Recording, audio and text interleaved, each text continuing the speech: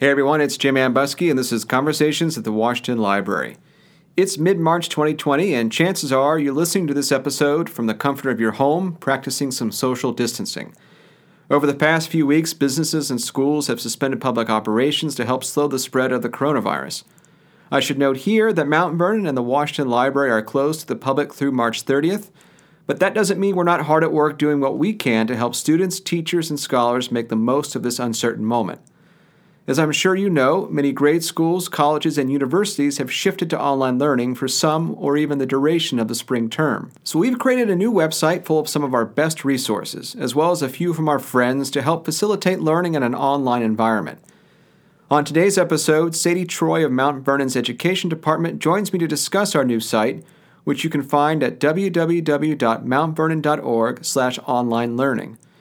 There you will find a variety of great resources to keep your brain engaged and help you expand your knowledge about George Washington and his early American world.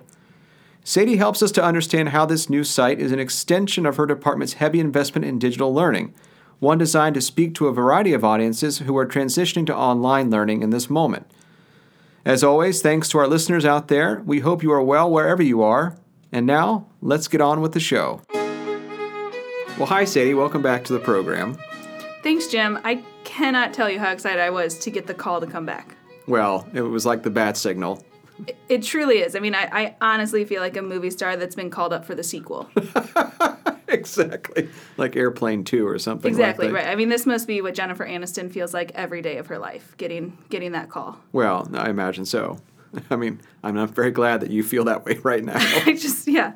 So last time you were on the program, you were with Trey Alsop, and you were talking about our new live-action role-playing game, or LARP, called the Situation Room. And that enables students, teachers, professionals, really anybody who wants to play in situ here at the library to experience what it was like dealing with some of the major threats and crises facing the United States in 1793, including the potential war with France and whiskey rebellions and other things like that. That Situation Room does not cover the yellow fever epidemic of 1793, but interestingly enough, we find ourselves here in March 2020 on a kind of furlough at the moment due to the coronavirus. And so one of the things that we've been doing here at Mount Vernon is thinking about ways that we can assist teachers, students, professional educators, scholars to continue doing their work as we suddenly find ourselves transitioning to online learning in a very fast-paced and ever-changing environment at the moment. And Sadie, I just wanted to start out by talking about or asking you, what you've been hearing from teachers, if anything at all, at this point. We do host a number of teachers' institutes and teacher workshops. Those are kind of in flux right now for the foreseeable future, but we're wheeling and dealing as we go along. But what have you been hearing from folks in the last few days as we've been accommodating ourselves to this hopefully temporary reality? Yeah, quite a bit, actually. And, of course, it's all different, and it's not uniform at all with teachers. Some schools are closing, some schools are not. Teachers, they're trying to figure this out. They're moving from classroom learning to online learning that their schools are pushing, and not sure how to fully embrace some of the new technologies that are out there. Some teachers are teaching for an hour a day with students. Some teachers are looking to fill whole 7-8 hours. Some teachers are trying to battle, do students have Wi-Fi at home? Do they have access to online learning? So it's definitely kind of a little bit of a madhouse out there, a little bit, if I'm allowed to use that term. Well, it's probably the appropriate description. I mean, just by looking at Twitter over the last few days, it's been great and inspirational in the way that people are sharing resources and sharing advice and offers of help. And as we sort of figure out, as you say, how to get students online, do students have relevant access? I mean, my kids' school sent out a survey asking us what technology we have at home. Can our modems, if we have them, support high-speed upload and downloads to accommodate things like Zoom and Marco Polo and WebEx and what other kinds of various communication tools or apparatuses we'll be using. And I can say from personal experience, I mean, we had a couple of hiccups at home yesterday, but the kids finally got sort of accommodated and could have a brief conversation with their teachers, and we were doing activities, and they could report back in. But, we may have had it slightly easier than I think a lot of other people have had it so far. And so a madhouse is probably the best description. We're just all sort of trying to figure this out as we go along.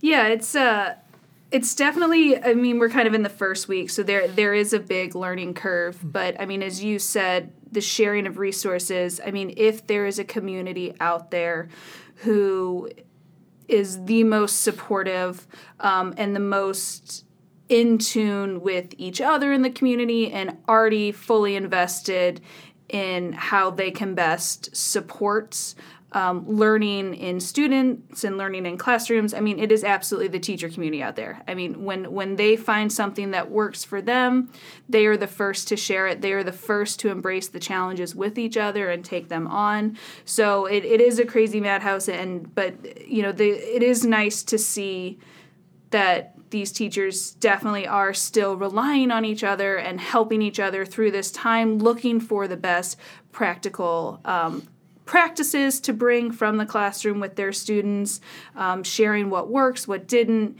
and we are absolutely here to support in that, in the sharing of ideas, in the practicing of technologies, in the investigation of what content can and can't work. Mm-hmm.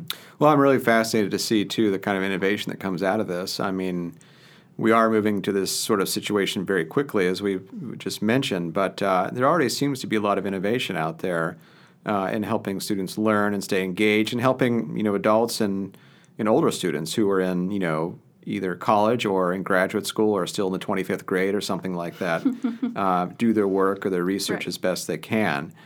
So one of the things I wanted to ask you as we started out here, and we're going to talk about some of the work that we're doing to help people stay engaged during this time, but could you talk to us a little bit about the education department here at Mount Vernon? A lot of folks who may have encountered it or have seen it online, may think of it solely as a department that's geared towards bringing teachers to Mount Vernon, to the Washington Library during spring break or the summer for teacher institutes and workshops, and we'll still do plenty of that. Mount Vernon's educational department has a pretty robust digital presence already and is sort of geared towards online learning. Is that right? Yeah, absolutely. I mean, this is kind of an up and down time period for a lot of people and a lot of educators, but it's something that I don't know if this is the right term, but we are a bit comfortable with here in our education department, the online learning aspect of it, I should say. We are very well known for our George Washington Teacher Institute. This past year, 2019, we've been lucky enough, we just celebrated our 20th anniversary. So for 20 years, we've been bringing teachers from all around the country to be on site and experience different educational values that we can provide for them, content, estate experiences, meetings with field experts that work at Mount Vernon, but then also professional experts in the educational world.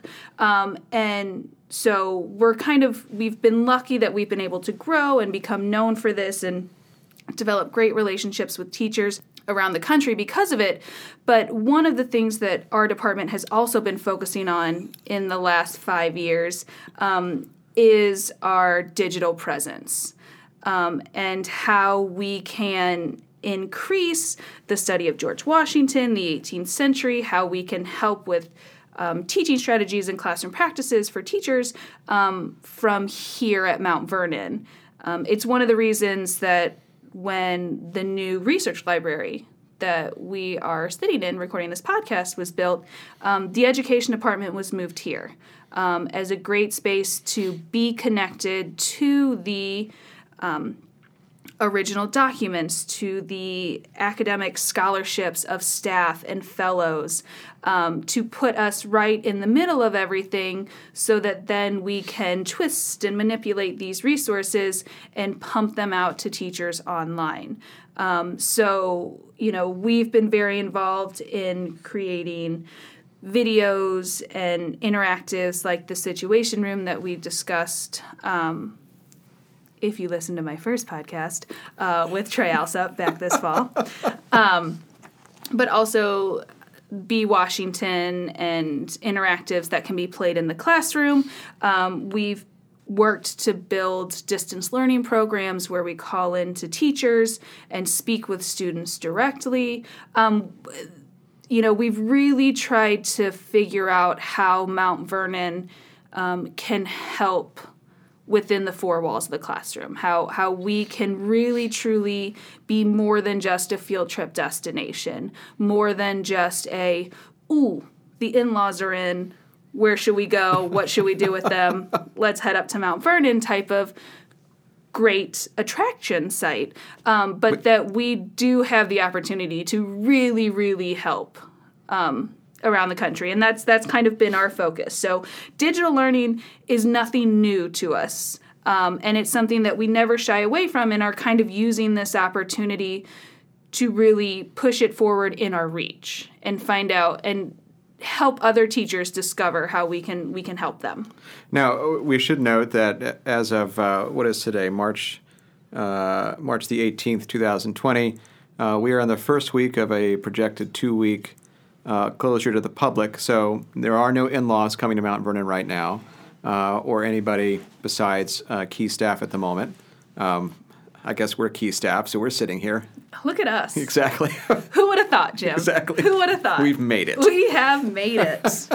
But you're right. We are built for online and distance learning. We have a great number of digital resources, and one of the things that we thought about doing almost immediately as it became clear that a public closure might be likely, and certainly as it was clear that schools were transitioning to online learning for at least the next few weeks, if not for the foreseeable future, through the end of the school year, at both the university and the elementary K through 12 levels, we began to think about ways that we could make resources more available, or I should say more efficiently available to our various constituencies. And so we came up with a website that you can go to with a number of resources. It's www.mountvernon.org/online learning. And there you'll find a curated collection of some of our best stuff, podcasts, digital resources, like maps, primary documents, or lesson plans, or 18th century recipes. So if you're interested in testing out your chemistry skills through cooking, have at it, and send us a tweet with your finest creation. But Sadie, could you talk about some of the sort of broad overarching goals we had in mind when we were putting together this particular website that people can go to get this kind of content? Yeah, absolutely. Our first goal was to create a spot where it's all in one place, to make the lives of the teachers and the educators of all ages and the students a nice kind of digestible landing page where everything is right there, and they can start their research, start their investigations, and then kind of kick off from there. But absolutely, I mean, our goal was to showcase some of the incredible items that Mount Vernon has to offer. I think one thing that sometimes we don't praise enough on our sites is we have the leading experts in the fields that work here. We have an archaeology department, historic preservation that takes incredible care of the house, the curatorial department, and so these primary sources that we have in our special collections library are all full of incredible opportunities to bring in the classroom and bring in learning. And that was one of the things that we wanted to put together to make sure that our collections, even though you cannot see them on site at the moment, are absolutely still available to learn from, to understand the power of primary source objects and documents and teaching with place through our virtual tour. And so bringing together those items. And our whole idea with this hub page, along with showcasing everything, was we want to do it in a way where we can meet what the teachers need. I mean, these teachers are all kind of, teaching in different phases and understanding online learning from different angles and coming with different abilities. And so we want to be there to help them in the best ways that they see fit. So providing content, digital encyclopedia entries, online collections that they can have students review, showing our videos, and the dynamic range of teaching the Constitution or the Battle of Yorktown through exciting videos that students can watch and remark about it. We have highlighted our Be Washington, where they actually become Washington and make decisions that he's facing in certain times of trouble during the Revolutionary War, during his time as president. So it was a way to present to teachers what we have so that they could pick and choose and figure out what works best for their students there. So why don't we actually just pull up the website here, which, of course, you can't see on the radio, but we encourage you to go again to the website, www.mountvernon.org/online learning, and we can talk about the specific categories that we've created and some of the fun stuff that we've put in there, some of which we've already previewed, but it'd be nice to sort of give people a concrete sense of what they might encounter once they go to online learning at Mount Vernon. So one of the first categories we created is called Interactive Learning and Media. And Sadie, you already alluded to the fact that Be Washington is one of our big virtual role-playing experiences that people can do. But we've also got a number of other interesting items in there, like the Mount Vernon Digital Virtual Tour. And probably one of my favorites, since I just did one of these videos, is the Ask Mount Vernon Videos series. And Sadie, can you tell us a little bit about that? Yeah, so the Ask Mount Vernon video series is one that we created last year, and are really excited to see this kind of project grow. But the premise of it is that students have submitted questions and filmed questions that they have about George Washington, about Mount Vernon, about the enslaved community here, about different subjects from the 18th century, and then we pair those videos with information from our experts here. So, I mean, naturally, I'm sitting across from one of the smartest ones here, so of course he filmed his answer. What was your topic? How did George Washington make his money? Ooh, we won't give spoilers. You'll have to go watch the video. But it's a great opportunity, and there were a few reasons of why we created these videos. They're short. They're all about under 3 minutes long, and again, as we talked about, a range of topics. But it's a great way for students to interact with museums. Our goal in creating dynamic videos like this and the series, again, it's to push so that students understand that we are more than just the field trip destination, but that we can help with research for classroom papers or National History Day projects, or different academic endeavors that they're taking on that, look to your museum friends for information. So this was a fun way to do it, and it's a really fun way so that students, when they search the Mount Vernon site, they see people just like them. They kind of see themselves in the collections and in the resources that we have to offer to really build that connection. And I would be remiss if I didn't mention the fact that in our interactive and media learning section, we also have a link to this podcast. The podcast is much more for a sort of more adult audience or upper-level high school student and college, certainly. So it may not be substantive things there that little people could listen to, but For parents out there, these might be a good way for you to help understand some of the lessons that your students are learning and sort of help you give additional insight or guidance. I think that's a great thing to point out is that, while the podcast might interest older learners or parents to get background information, you'll notice that on this website, nothing is divided into age groups. Nothing is specifically designed for people of certain levels or learning because we're leaving that up to the audience. The teachers know what their students, what their levels are at, and how they can take the virtual tour and create different activities that our 4th grade audience can do compared to the activities that our 12th grade audience can do. But that doesn't mean that it needs to be limited to a certain age group. So I think that's a great thing to point out is that, this isn't for teachers, this isn't for students, this is for everyone. And the education world is comfortable in itself and can know how to manipulate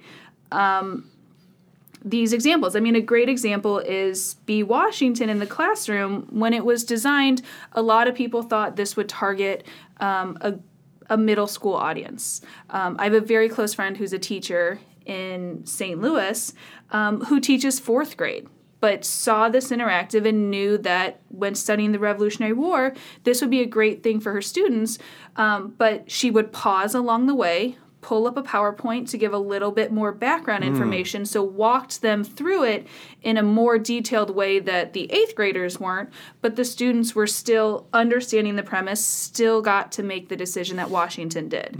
So, even though some things may interest older audiences, there are cool ways to pull it in that educators know way better than we do how to do that. Yeah, I think our goal with this was simply to put the resources in a digestible form in easy categories, and then, as you rightly say, let people use it as they see fit without sort of us getting in the way of dictating lesson planning or anything like that.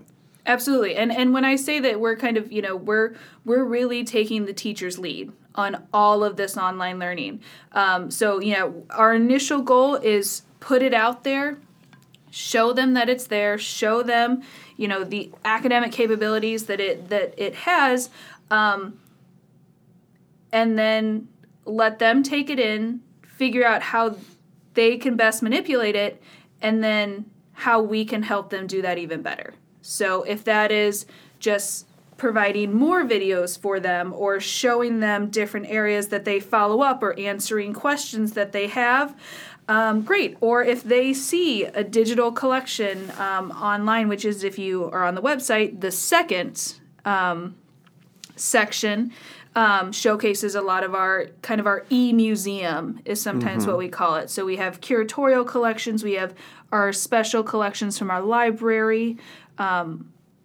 exhibit information from our Lives Bound Together exhibit on slavery at Mount Vernon. We have connections to the papers of George Washington, all types of great information. But so when teachers see that and they get the idea and they need a little extra information, we're happy to build on that. We're kind of following their lead, how they want to do that. If they see the collection on objects and want to talk to one of our curators and have them meet with students, we're happy to add that follow-up. Yeah, so that's a great point. I mean, we're talking now about the second section, which is the digital primary sources. So we have assembled, as you said, the digital page for our museum collections, so you can actually go and look at many of the objects that are actually in our museum collections, things from Chinaware to material culture like fabric, paintings, portraits, things like that. We've also included, Sadie, as you said, the papers of George Washington, and here we've linked out to partner institutions like the National Archives, which hosts Founders Online, which is the free open source site that houses the papers of the major figures of the founding generation. We've also got the financial papers of George Washington, built by our friends at the University of Virginia, which, if you're interested in doing some math or looking at how people did accounting in the 18th century, that's the site for you. And we've also linked to a lot of our sources dealing with the enslaved community here at Mount Vernon, particularly the Lives Bound Together exhibition. There is the physical installation here at Mount Vernon, that will run through the end of October, but we've linked to the virtual version of that site. We've also linked to our archaeological collections as well, and so you can get a sense of how people were living just based off the stuff thrown in what's called a mitten or a trash pit, or how Native American communities who lived in this area long before the Washingtons were even on the tongues of people around here, what their lives were like based on the artifacts that they dropped on the ground. And we've also linked to our map collections.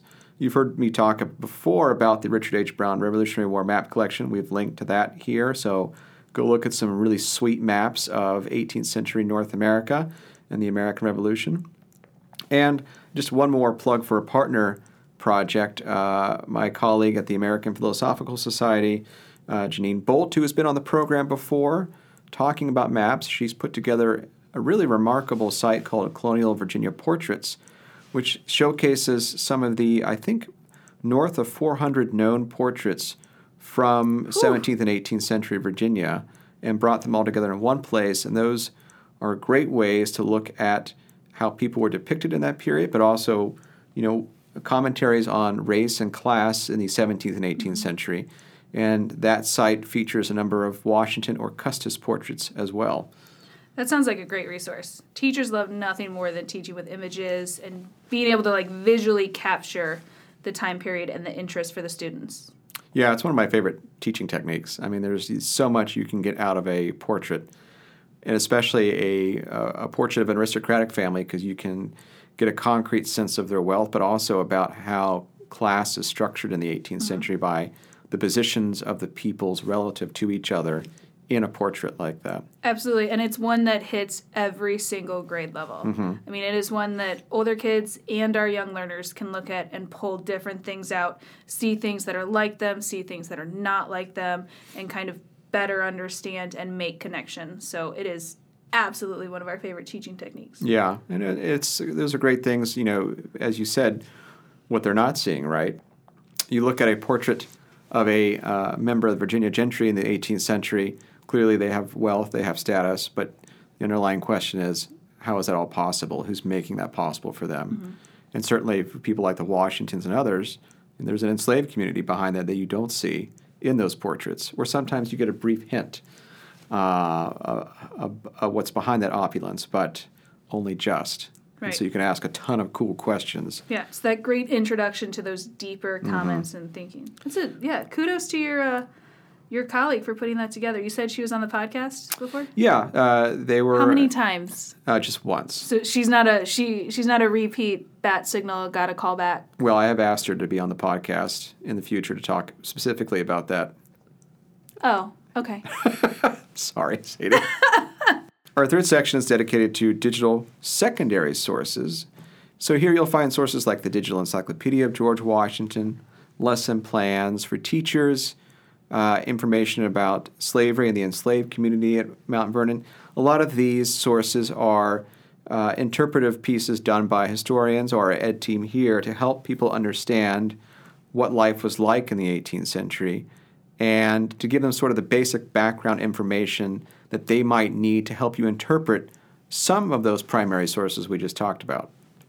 Big fan of primary sources, and we absolutely love them here at Mount Vernon, but I think that this digital secondary source section is absolutely vital. I love kind of using these when reaching out directly to students who have reached out, asking questions on topics, because kind of each of these that we've set up are almost their own little mini hub pages, and they're great places for the students and educators and everyone to get that first initial bite of content, to get that little bit of background information, to then know what topics interest you or what areas to dive deeper into.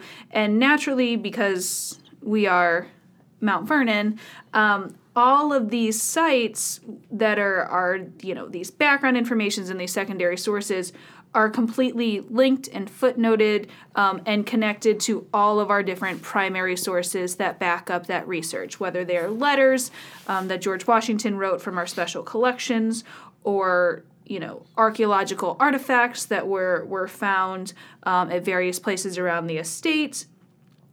So all of this information is completely backed by the scholarly content, but it's presented in that nice, as Jim said, digestible way, to get that first bite of content to know how much deeper you to dive into. Yeah, and as I said, a great place to start is the Digital Encyclopedia of George Washington. That's one of the projects I run here at the Center for Digital History in Mount Vernon. But I think maybe my favorite section in this particular subject category is the Historical Performance and Interpretation section, where you can see videos of individuals performing in character as of people who would have lived at Mount Vernon in the 18th century.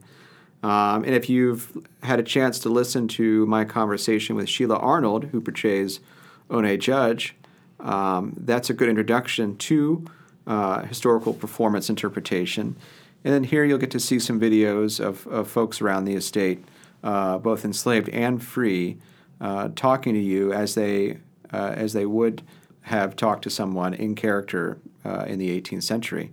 And Jim, I absolutely agree with you. I think that those are really powerful videos, and I think that this is highlighting that we keep dropping Mount Vernon videos on this, because they are embedded all over our website, and some of them are the great interactive B. Washingtons and the big budget Steven Spielberg produced. right, I'm like kidding. They're in not. a world type of video. But some of them are simple 5-minute videos that highlight life in the 1700s at Mount Vernon. These historical performances and interpretation from our character interpreters are great examples of that.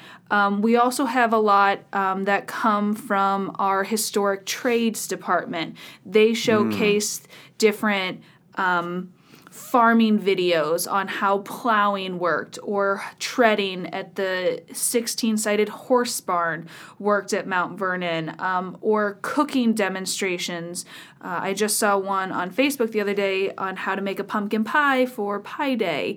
So these are great short videos, but another way to kind of connect that initial dive into the content and to the world, and to see what it was like. Are there any videos about the distillery on there? Oh, absolutely. The Gristmill and Distillery have quite a few videos, and actually you can watch on the Mount Vernon website under the Gristmill and Distillery, you can watch start to finish how the gristmill would have worked, taking the grain, all of the different levers and pulleys, and I'm saying scientific things that I don't even know if they really are true, but it's a great way to introduce them into the classroom with these videos.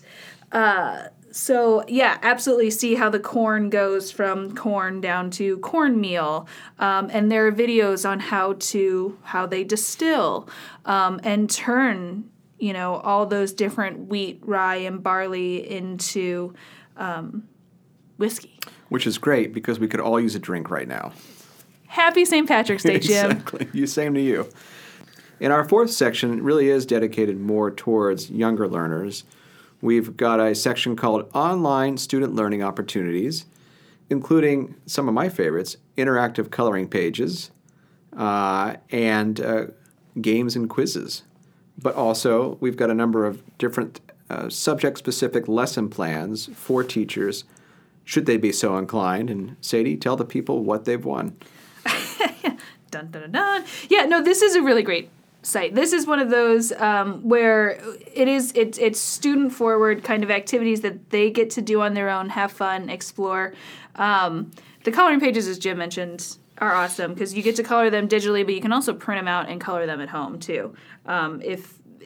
If you get frustrated by the mouse in the certain little nicks and crannies of the boat. It's probably kind of hard to keep it in the lines when you're using a mouse. Right. It's hard enough with crayons and colored pencils. For some, Jim. It's hard enough for some. Thank you.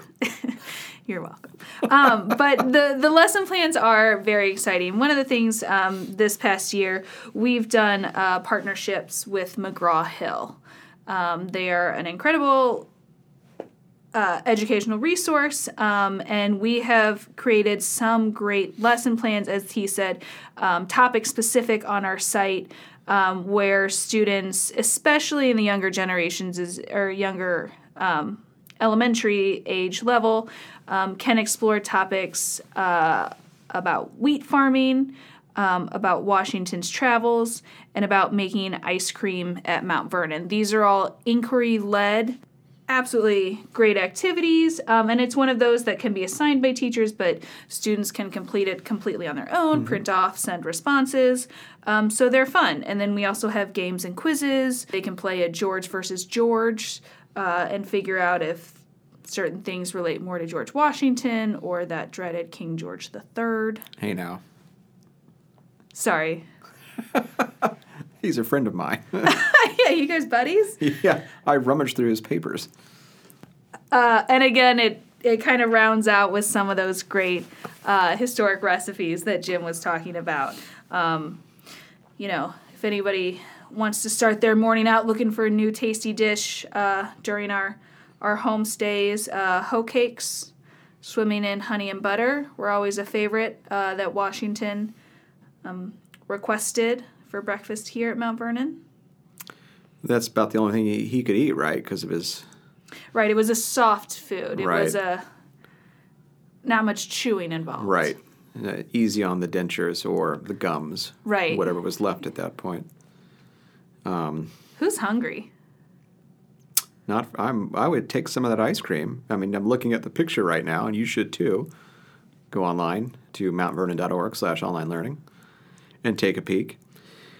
Sadie, that raises the questions as I think we're wrapping up here. How can students and teachers and parents get in contact with us if there's something they would like to see? We've curated some of our best from our own websites, and we've pulled in a few resources from our partners. But if there's something else they'd like to see, should they contact you? Or Absolutely. Absolutely. As we said, our goal was to kind of get this information out, but then take the lead from the parents, the teachers, the students on what next, what more, how can we enhance this and make this better for your learning or your teaching. So absolutely get back to us. Email is a great way, education@mountvernon.org. Comes straight to our education department. And is a great way to reach us. These resources, we are also trying to share on social media. That is a great platform that we have found to reach people. And so all of our social media channels, a few of which my colleague here runs himself. I do. Are highly monitored and are constantly checked to make sure that we're answering questions or providing resources. So shoot information through those. If you, on our website, search distance learning programs at mountvernon.org, we can also set up distance learning opportunities where our experts talk with your students. So I don't want to overwhelm people, but there are a ton of ways. I mean, we try and make ourselves as open to the public and especially the educational community as much as we can. Sure, and Sadie, as you said, in addition to the email address you gave, was it education@mountvernon.org? Education@mountvernon.org. Feel free to tweet at us at GWBooks on Twitter. That's the main way to reach us through social media, and probably the education@mountvernon.org is probably the best email address at this point. Absolutely. So please feel free to use those two mediums to try to reach us, ask questions, suggestions. And if there's a resource that you're using that relates to the 18th century that you're finding particularly useful, we'd really like to know about it. And that way, we can help other people know about it too.